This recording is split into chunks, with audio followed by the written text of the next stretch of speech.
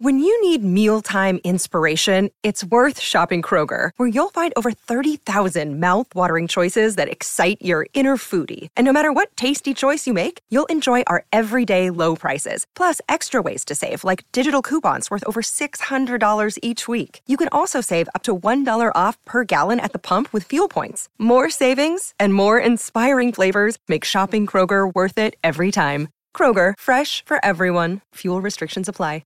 Hello, everybody. This is Marshall Poe. I'm the editor of the New Books Network. NBN listeners like to read books and buy them. So we thought we'd tell you that right now, our friends at Princeton University Press are having a remarkable site-wide sale. You can get 50% off books, including ebooks and audiobooks, with the code 50, F-I-F-T-Y, at checkout until May 31. You can save some real money on Princeton University Press books. I encourage you to go there and check it out. Welcome to the New Books Network. Hello, and welcome to New Books in Performing Arts, a podcast from the New Books Network. Today I'm speaking with Father Ron Murphy about his book, Brecht and the Bible, a study of religious nihilism and human weakness in Brecht's drama of morality and the city. Ron, welcome to the program. Thank you very much. I'm very happy to be here. Very happy people are still interested in Brecht, and not just in Europe, but here too. So I was really intrigued when I saw the title of your book, Brecht and the Bible. I mean, it sort of seems on its surface as implausible as writing a book called like Aquinas and Astrophysics or something like that. Exactly. I understand that. Well, it's a surprising title, and I decided, well, since this is a surprising project and a surprising insight, I think, I'm going to sort of put it up front and say Brecht and the Bible.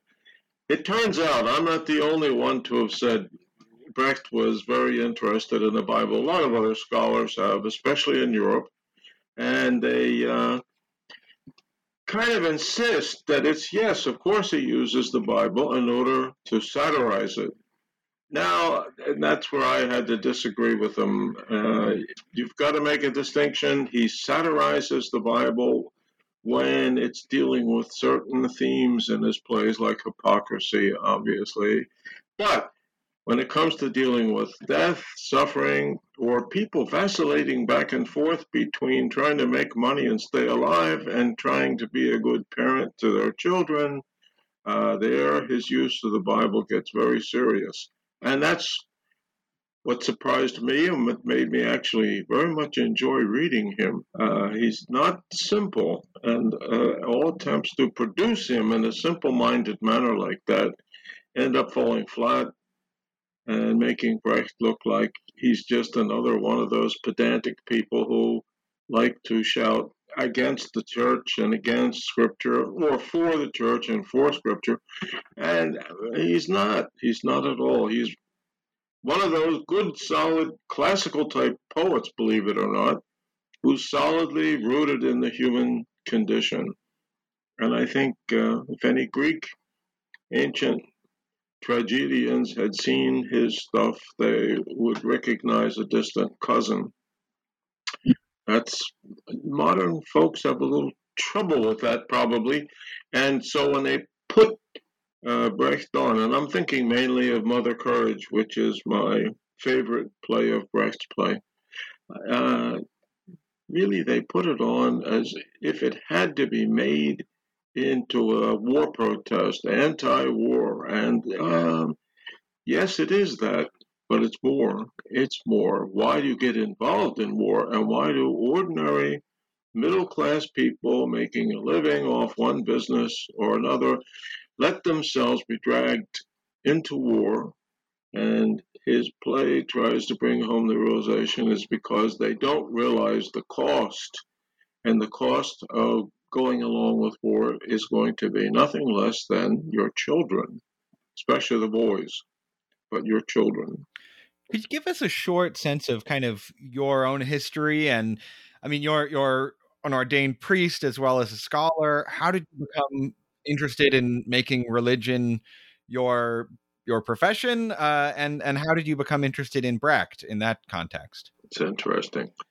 Well, I became very interested, I guess from grammar school and high school. I was always extremely fascinated, not so much by clergy or by becoming a clergyman. It was the Mass itself. It was the sacraments, the presence of God, the presence of Christ in the sacrament. And that's what really made me be interested in priesthood itself. And then when I was a graduate student at Harvard, I realized that over the past years of my education, I had always taken any chance possible to write about Brecht or about one of his plays. And I suggested to the department head when my time came for dissertation, I really would like to write about Brecht. And he asked me your question: what's a Catholic priest doing being interested in Bertolt Brecht? So I said, I find him extremely interesting. And he said, well, but he's a Marxist. And I said, he is far more than a Marxist. He is far more than a communist. And let me show you that, if you will. And he said, finally, he gave in and said, okay, go ahead, you can do that. That's your topic. But I'm going to have a hell of a time finding somebody around here willing to direct you. But I will try. And he did. He found Henry Hatfield, who was a Thomas Mann scholar, but who was willing to direct the dissertation on Brecht. And he was very demanding, and I liked that. And he read everything, word for word, that I wrote. Told me he really liked my chapter on Mother Courage, which made me extremely happy. And, well, that way it got accepted. It was a sort of a triumph. He had the same skepticism too. How could a priest be possibly interested in a communist author like Bert Brecht? And then I said to him the same thing. There's far more to him than communism or Marxism. He writes human tragedy. But the problem is, for many people, he writes human tragedy as being caught between the need, to use philosophical language, the need to preserve your existence by doing business, and the need to be a mother, a father, a son, or a daughter. If that comes into conflict, then you're caught between the two. And that fascinated me because Mother Courage has both parts in her name. She's a mother and she has children, and she's Courage, the businesswoman who drove through the bombardment of Riga because the loaves of bread in her wagon were starting to get moldy. That's going to be an amazing conflict, and Brecht was a master of showing how human beings have to hold both of those together, and when push comes to shove, we vacillate back and forth between earning a living and supporting your family, and then choosing between the lives of the members of your family or death. Pretty emotionally satisfying, I would say, because it fits the modern situation of where people stand. And that's one of the reasons I think that it should play well in America, but doesn't, because it's often, at least, produced in a much too didactic, anti-war kind of way. And I forget there's a more basic human dilemma at the bottom of it. That's, I guess, a little bit long of an answer, but that's part of it anyway. No, that's great. You mentioned that Brecht was obviously a Marxist, but that's not the totality of who he was as an artist or as a thinker. But it's also true that there are moments in kind of the classical Marxist texts of sympathy with certain aspects of Christianity. I'm thinking of Engels' writings on the peasant wars, which were, religiously inspired uprisings, obviously. Is Brecht kind of in that tradition of looking at the kind of egalitarian spirit of certain types of Christianity and finding some kinship in that? That is a very good question, but I would have to say for Brecht there is a more important question down the same line. Remember, in almost all of his plays, especially the very first play he ever wrote, which is called the Bible, Die Bibel, he wrote that as a 15-year-old, and one of the latest was Mother Courage, written at the beginning of World War II. In all of them, you have a religious war as the standard background in which people are living their lives. And it's almost always Catholic versus Protestant. That's like the prime analogy that he uses for trying to stay alive in warfare. It shouldn't be. It shouldn't happen. And yes, he is somewhat in line with the Christianity friendly writings of Marx and Lenin. They all were very impressed in a way by the book of the Acts of the Apostles in the New Testament, which says that everyone held everything in common. And in the beginning of Christianity, with a small group near Jerusalem, that was probably true, or at least they tried, but it did not last long, and it was unable to be sustained. It wasn't something Christ himself ever taught or advocated, but it was certainly advocated by the early church, and people, according to the same book of Acts, were cheating on it even in the beginning, and Peter got very angry at the guy who was doing it. So yeah, there is a certain secret liking of Christianity, and that's very true with Brecht too. But I think the chief theme that Brecht steers towards is not Christianity's friendliness towards communal living or communism itself. It's Christianity's conflict, not just Catholic versus Protestant, but its conflict of how to be in this world and how to be Christian in this world. Doesn't matter whether you're Catholic or Protestant. If you're a mother or a father, you're going to have to go to work. If you're going to have to go to work, you're going to have to leave your children. And you could say, from a very idealistic point of view, but that's terrible. You should never walk away from your children to earn the almighty dollar. Well, now, wait a minute. I also have to feed those children.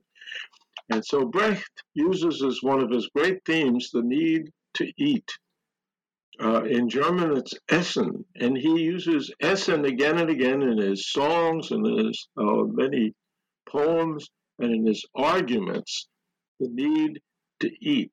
And that is taken care of by earning money. If you want to see how that shows up in poetry, and in the poetry above all of Mother Courage, it's her wagon. The very first time I saw Mother Courage done on the stage was done by students at Harvard. It was a wonderful production, but most wonderful, what surprised me the most, was when the wagon was wheeled onto the stage at the beginning of the first act. Excuse me. The audience stood up and applauded for the wagon. I can't believe it. And it wasn't Mother Courage they were applauding for, because she was still inside the flap of the wagon and you couldn't see her. They were applauding the wagon as a principal character. Well, that made me think a lot. And then later I realized you don't get Mother Courage without getting the wagon. You cannot get a living human being without getting all the huge baggage that they must wheel behind them to earn a living, to stay alive. Existence is very important, even though, this is Thomist sounding, even though existence is extremely important to us and is provided for us by food, by money to buy food, and by businesses such as the wagon to earn the money to get the food.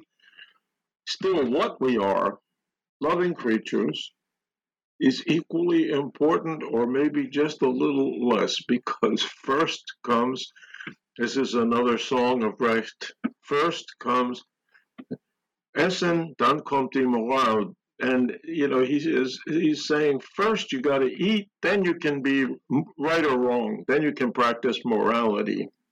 But you got to eat first. And he uses the animal word in German for to eat, which is fressen.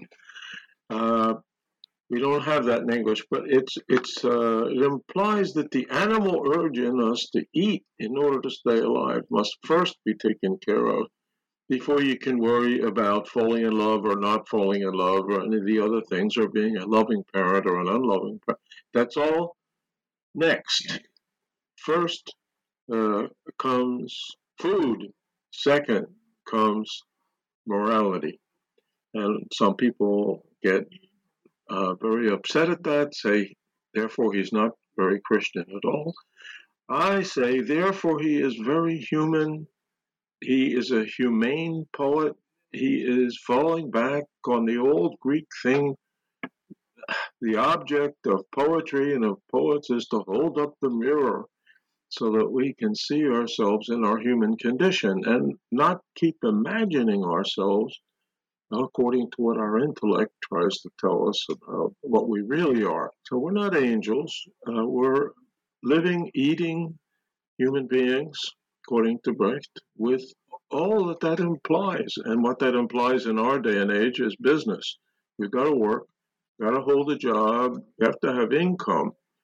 And he shows us the conflict. Well, everybody knows it who has kids go to school and then blessed to go to work.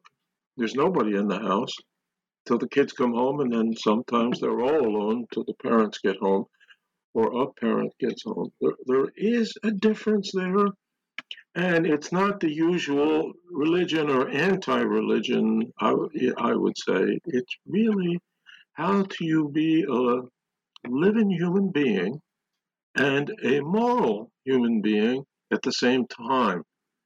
The tension there is where Brecht is very, very much at home. There is another scene in Mother Courage that might bring out how Brecht is in the middle there between those two extremes of where we are and where we live. One of her sons is taken prisoner. He is the treasurer for the Protestant army, and Catholic soldiers have taken him prisoner. And they're threatening to execute him. They're trying to torture him to get him to tell them where he threw the treasure away, but right now they want him to do it, and they threaten to put him to death. A messenger comes, this sounds like Greek again, a messenger comes and tells Mother Courage they're going to execute him, but the commander is a human being, he's bribable. He wants 200, 300, I forget what it is, golden, and if you give him that, he will release your son. Well, she practically tears her hair out because that's the whole value of her wagon. So what does she do? She tries to give him half. She sends the messenger back again and says, it's a lady with pink shoes, and tells Yvette, offer him half. And then she goes, and then a few moments later, Yvette comes back and says he won't take half. He wants the whole thing, or else your kid goes. Now, that really is a dilemma for her. That's how she supports herself and her kids, the living ones at least, is off of the business conducted out of her wagon. And so now which would you choose if you were a parent in her position? And of course, she makes the only choice you can. She tells the messenger, go back, tell him I'll give him the whole thing, the whole amount. And then she goes off to tell him that. And meanwhile, Mother Courage sort of mutters to herself, I'll find some other way to make business and make money. And lo and behold, after a few seconds, you hear a very loud shot in the background, and that means Mother Courage haggled delayed, hesitated just a little bit too long. Not too long, but just a little bit too long, and they shot her son. That hesitation is for Brecht very, very important. We human beings have to always vacillate between those two things. How do you preserve our existence? How do you preserve us as loving, moral people? I think it's amazingly well written. It occurs in different ways throughout the play, but that scene in which she tries to bargain like a good businesswoman for the life of her son seems very fine to me and very well written, nicely composed. Okay. Hey, it's Kaylee Cuoco for Priceline. Ready to go to your happy place for a happy price? Well, why didn't you say so? Just download the Priceline app right now and save up to 60% on hotels. So whether it's Cousin Kevin's Kazoo Concert in Kansas City, go Kevin, or Becky's Bachelorette Bash in Bermuda, you never have to miss a trip ever again. So download the Priceline app today. Your savings are waiting. Go to your happy place for a happy price. Go to your happy price, Priceline. Yeah, that's wonderful. One of the things you mentioned is that the conflict in Brecht's plays that take place amidst wars of religion is often Catholic versus Protestant. And we could say, well, that's because that was the reality of the religious wars of Germany. But you point out a possible autobiographical connection there. Could you tell us what that is? Yes, I think it is probably the origin of where he gets that as a good device in which to depict the environment. His own family was Catholic and Protestant. His father was a very open, liberal-leaning Catholic who came from the Black Forest. And Brecht often considered himself to be something from the Black Forest, even a tree from the Black Forest. But they didn't live there. They lived in a big city. They lived in Augsburg in southwest Germany. But he didn't consider that sort of, well, sometimes he did when he wrote about the city, but it's interesting that his father was a Catholic. Now, his mother's family were Lutheran and very staunch Lutherans, and not exactly liberal like the father was. Very staunch, and they insisted he get a good Protestant education. And so he went to the public school. They had to take religion courses. Everybody did in those days. And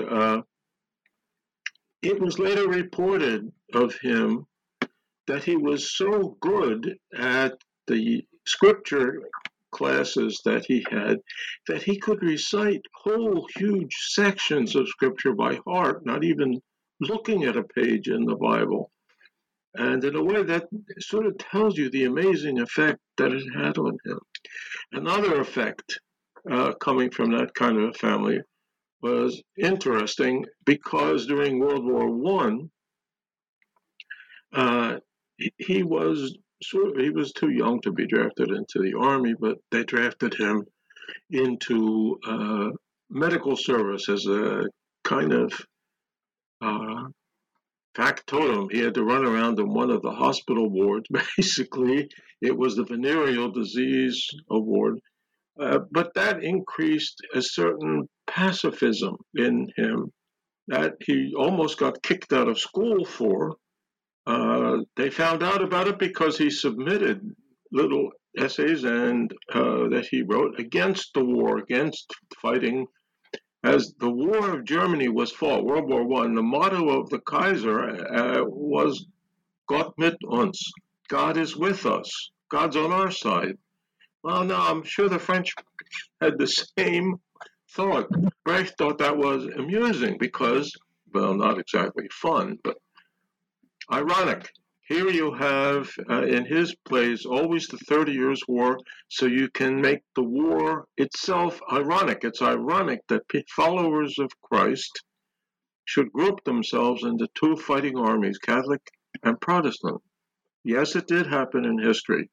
So Brecht could say it is indeed a fact that Christians are more influenced either by an ideology or by business to fight than they are by their very Christianity not to fight. So Christianity is busy saying, blessed are the peacemakers. That's what Christ said, Sermon on the Mount. And then what happens to Christianity? Instead of being blessed peacemakers, they divide into two warring nations, Germany and France. So Brecht, I think, wanted to emphasize that these were religious wars, and therefore both sides could feel that these are pleasing to God because they are religious wars being fought for Him. And Brecht saw that as the usual stupid human unawareness of what's going on. Does that answer your question a little bit? Yeah, definitely. As part of your research for this book, you examined Brecht's actual copy of the Bible. What did you find when you examined that book? Well, that's an interesting story in itself. It actually had to do with publication of that dissertation, and when I had to fix it a little bit so it was slightly less academic, and I wanted to publish it. And I got a couple universities, especially Princeton, was very interested in publishing it. But they all agreed we need proof, some kind of proof, if possible. Although in studies of literature, it is very rare that you can prove anything in an interpretation. So what I did was I decided to go to Germany and check out the Brecht Museum, which is not really a museum, it's his house in East Berlin. I didn't think there would be any trouble. It really wasn't too much. But I called up. I had gone to Trier, which is in West Germany. I went to Trier and taught summer school for Georgetown in order to earn my passage back and forth across the Atlantic. And I phoned the head of the Brecht archive there, who was a very wonderful woman named Hertha Ramtun, and I told her, I'm looking for his Bible. Can you tell me, have you seen it there? And she said, no, and I know his whole collections, but what I will do is hang up and I'll call you back in a half hour. I'll look all over the place for it. So she did, and she said, before she hung up, she managed to say, I'm a little surprised that you think he would have. And I said, I am surprising a lot of people, but I think he has so many quotes, they cannot just be from simple memory. I think he had a copy. So she said, all right, I don't think so myself, but I will go look. So she did. She came back to the phone a half hour later, called me in Trier and said, Professor Murphy, I am so very sorry. I looked all over the place. Now, I even looked in the book catalog. We have a collection of catalog cards in which every book of his in this house is listed. And I looked under Bible. I looked under Holy Scripture. I could find nothing. I said, well, thank you very much. Let me make one last suggestion. Can you get up to his bedroom, and could you poke around in his bedroom if he has any books there next to his pillow on the bed? Well, sure enough, that was the right guess. She said, of course, I'll do it. I'll be right back. And I said, very good. This time I'll call you in a half hour. So I did. I called her back. And she shouted when she answered the phone, Professor Murphy, I remember what she said. She said, Sie haben recht.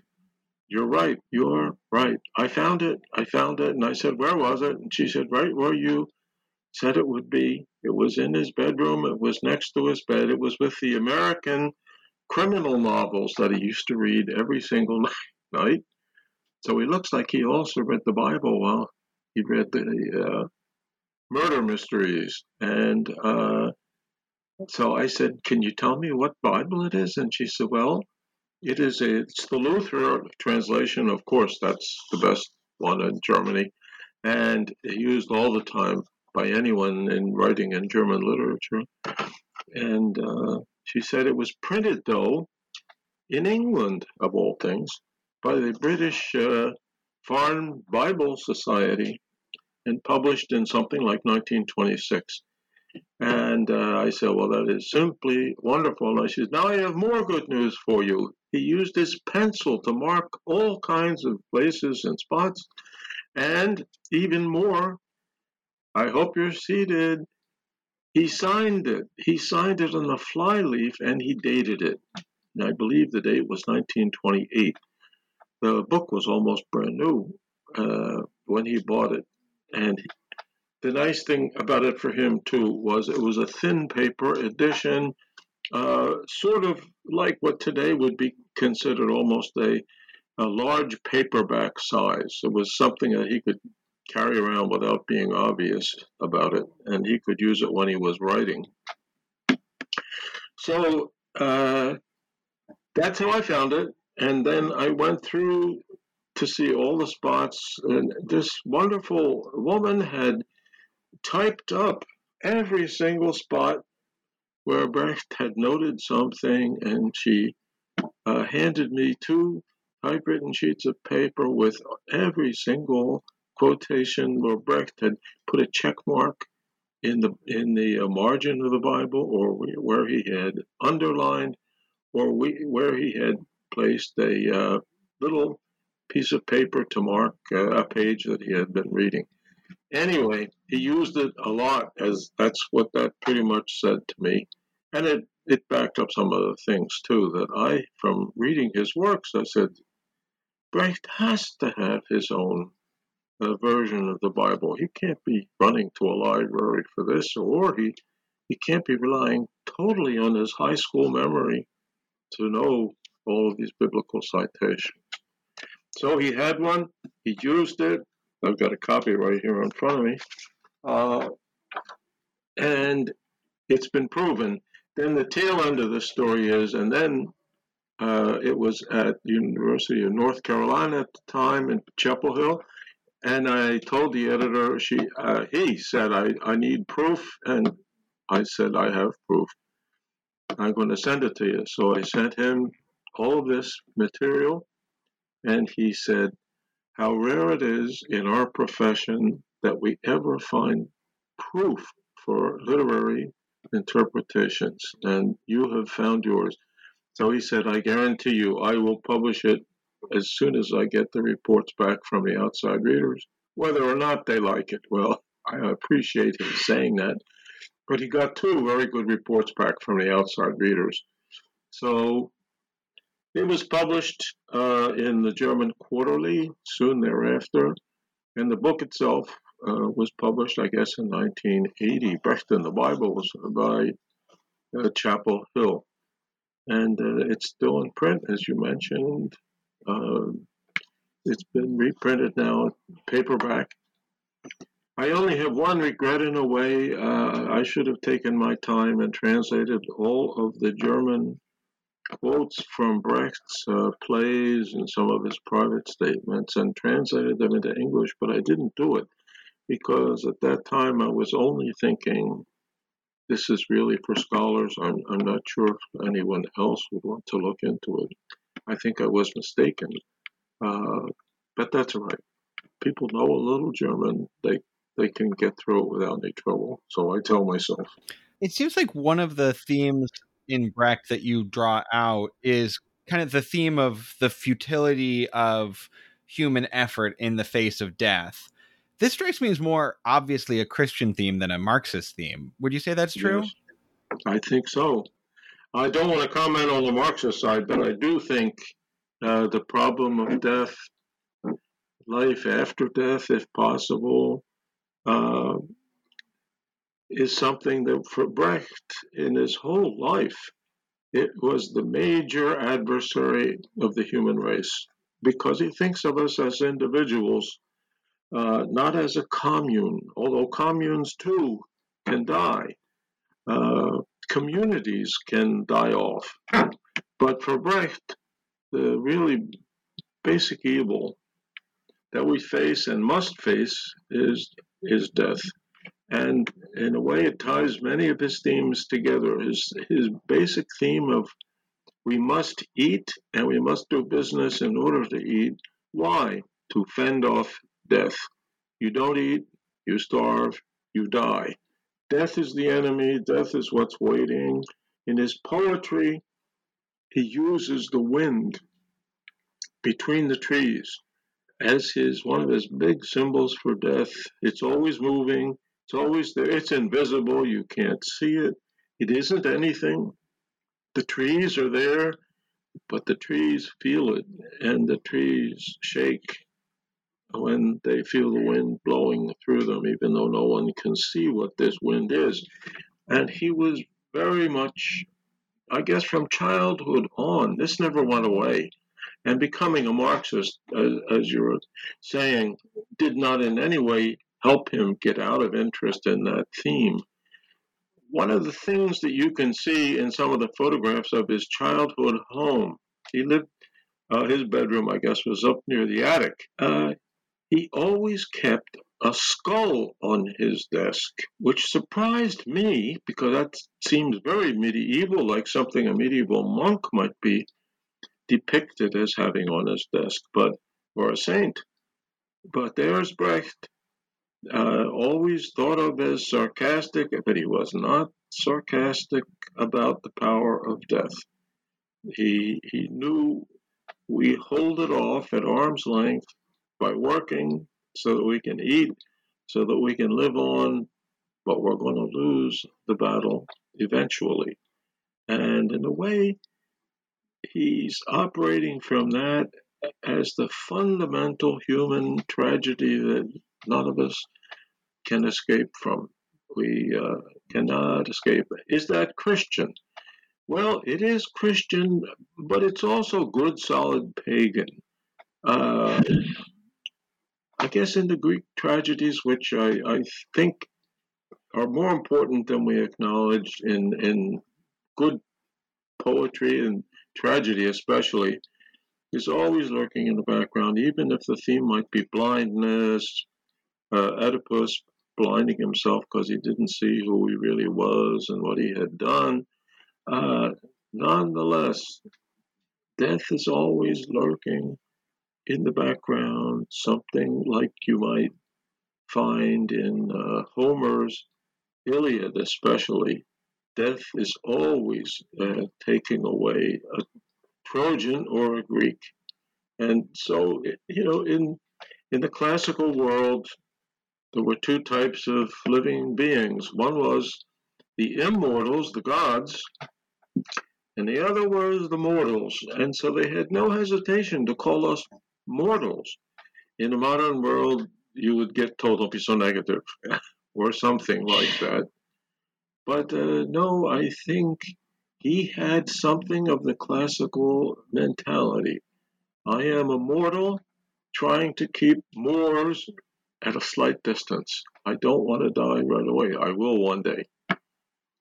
He did in 1956. But you can't, communism won't help you keep it away. Christianity will not help you keep it away, but it will help you make it, according to Christian beliefs, into a Passover, and you will pass over into the next world. Even being good is no guarantee of getting rid of death. You can be good all you want, you can be bad all you want. As far as death is concerned, you're just waiting for him to come. And so moral questions, which both Christianity and Marxism are concerned with, are for Brecht extremely important, but secondary. The main question is death and life. And death really does get us. Although it'll go on, Mother Courage will go on buying and selling even though she's managed to kill her own kids by having a business that profited from war and kept them much too close to the dangerous thing that war is until the kids finally get sucked up into it and die. She, though, is so tough, she's able to pull her own wagon further, although death will be waiting for her too. But the end of Mother Courage is not really Katrin's sacrifice of goodness on the roof, for which she gets shot, and which shot warns the city that besiegers are coming. But Mother Courage then holds her dead child in a sort of pietà position, covers her, and then pays the peasants money to bury her and take care of her, while Mother Courage grabs the yoke of her wagon, calls out to the regiment, "Take me with you, take me with you." And that's how the play ends, with her pulling her wagon off, hoping, I guess, that the war will stay on so she can keep making a business, a life, a living off of it. Well, Ron, I think that's a great place to end our conversation. I want to thank you once again for being on New Books in Performing Arts. And the book, once again, is Brecht and the Bible, now out in a handsome paperback edition from UNC Press. Thanks so much for being on the show. I appreciate it very much. Thanks so much for liking Brecht, too. And thanks for inviting me.